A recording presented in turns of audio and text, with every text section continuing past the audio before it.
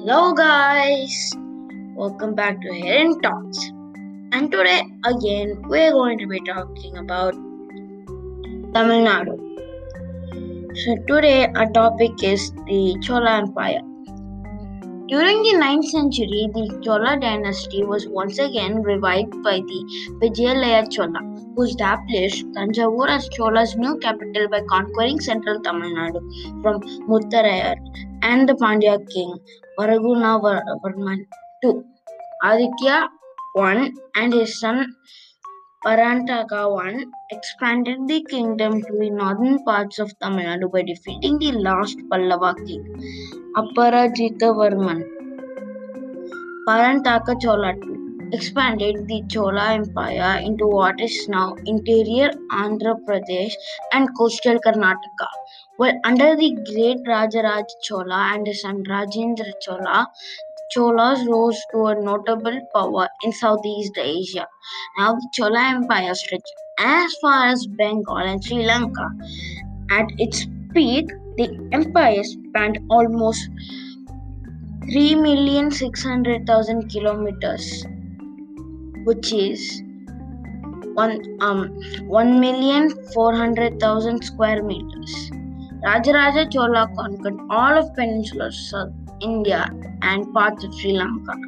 Rajendra Chola's navy went even further, occupying coasts from Burma to Vietnam, the Andaman and Nicobar Islands, Lakshadweep, Sumatra, Java, Malaya, Philippines, in the Southeast Asia, and Pago Islands. He defeated Mahipala, the king of Bengal, and to commemorate his victory, he built a new capital and named it Gangaikonda Cholapuram.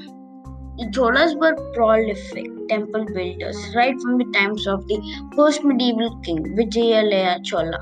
These are the earliest specimens of Dravidian temples under the Cholas. His son Aditya I built several temples around the Kanchi and Kumbakonam regions. The Cholas went on to becoming a great power and built some of the most imposing religious structures in their lifetime, and they also renovated temples and buildings of the Pallavas. Acknowledging their common social, religious, and cultural heritage, they celebrated Nataraja temple at Chidambara and the Ranganatha Swami temple at Sri Rangam. Tiruchirappalli held special significance for Cholas, which have been mentioned in their inscriptions as their tutelary deities. Rajaraja Chola I and his son Rajendra Chola built temples such as the Brihadeshwara temple of Tanjavur and Brihadeshwara temple of Gangaikonda Cholapuram. The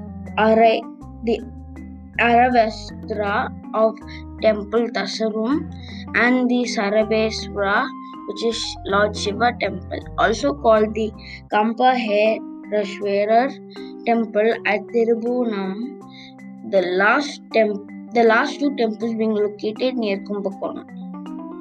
The first three of the above four temples are titled Great Living Chola Temples among the UNESCO World Heritage Sites. And now our second topic is Vijayanagara Nayak period, which is 1336 to 1646. The Muslim invasions of the southern India triggered the establishment of Hindu Vijayanagara Empire with Vijayanagara in modern Karnataka as its capital. The Vijayanagara Empire eventually conquered the entire Tamil country by c. 1370 and ruled for almost 2 centuries until its defeat in the Battle of Talikota in 1565 by a confederacy of Deccan sultanates. Subsequently, as the Vijayanagara Empire went into decline after the mid-16th century, many local rulers called Nayaks succeeded in gaining the trappings of independence. This eventually resulted in the further weakening of the empire. Many Nayaks declared themselves independent, among whom the gaining the trappings of independence.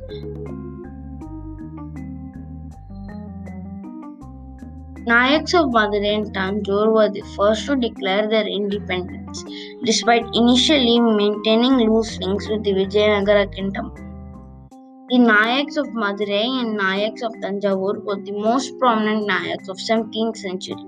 They reconstructed some of the well-known temples in Tamil Nadu, such as the Meenakshi temple.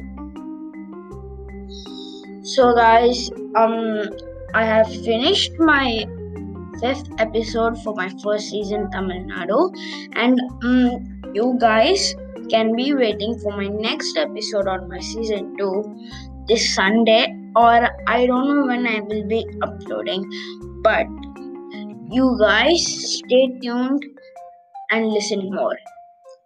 Bye. I'm signing off.